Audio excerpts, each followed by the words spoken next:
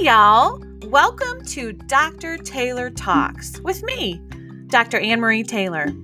Teaching and leading in public education is not for the faint of heart. It takes grit, energy, grace, and a daily desire to change the world. Join me, your public education cheerleader, as I explore the profession and help you fall back in love with this art called teaching. Guys, it's going to be fun. Come join me.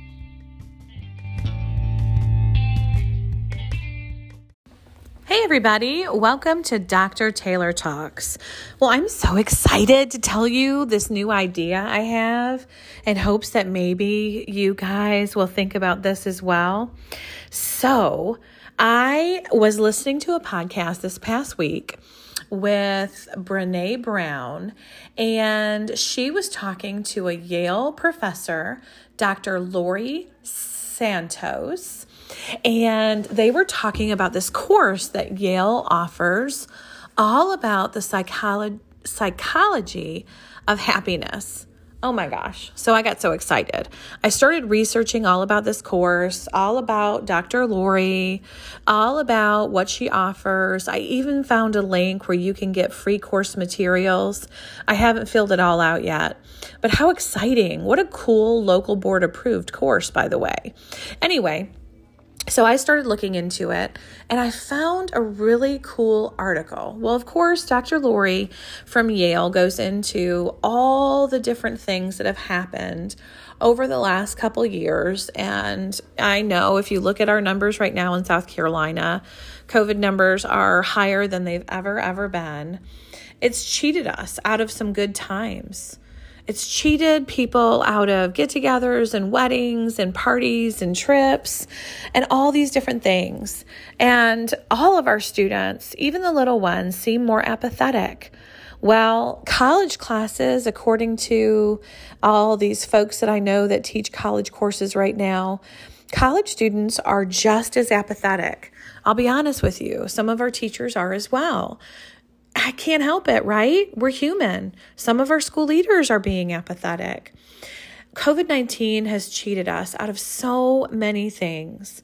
And so in this article I read, she talks a little bit about some of the things that can realign us and help us get into hope and grace and happy mode. So we know that these statistics for mental illness and mental health right now are awful. What can we do to help? Dr. Laurie decided to create a new class on the science of happiness, one that gives students practical, real-life advice, practical ways that we can make the most difference in our lives despite what we're up against. And I think that is such a cool article. She started gathering the scientific findings all about COVID-19 and mental illness. The science of happiness, one that gives students practical evidence-based tips for reducing their stress and improving their well-being. And the students showed up in droves. In fact, this is the most popular Yale course ever offered. 1/4 of all Yale students attend this course. And so I thought, what a cool way to bring social emotional learning and social emotional teaching, psychology of mental illness and happiness, and really make it happen. And so that is what they're doing. She is taking all of this information and giving it to her students. But in this article, it talks about some real ways that we can make this happen in everyday life. So first off, she recommends getting social. Get out there. Even if you're actually not out there, being socially aware and getting social as much as you possibly can as safety permits. Social distancing obviously has made connecting with other people trickier, but it does not mean we can't do it. Practice giving thanks. Give thanks to other people. Oh gosh, in Brene's new book, she talks about shoy. showing off others' joy and gratitude, bragging on others, but being grateful during those times. Be in the moment. Put your phone down and actually live in the moment. Look at people. Don't tap out of meaningful connections and conversations. Being willing to walk through things with people makes the most difference. It really matters. Making sure that you sleep enough. She talks about all the research on all the needs we have regarding sleep. Making sure you rest like you're supposed to. Carve time out, even if you can't get to sleep, to rest. Even during the day, I know one of my colleagues, Cassandra, finds time during a stressful day as an administrator to be mindful and just rest. Move enough. Get your steps in. That matters. Even if you're not exercising on a routine or a regimen, making sure that you save time in your day to be active. Move around, dance, laugh, walk. Be kind. At times of crisis, we're often tempted to turn inward.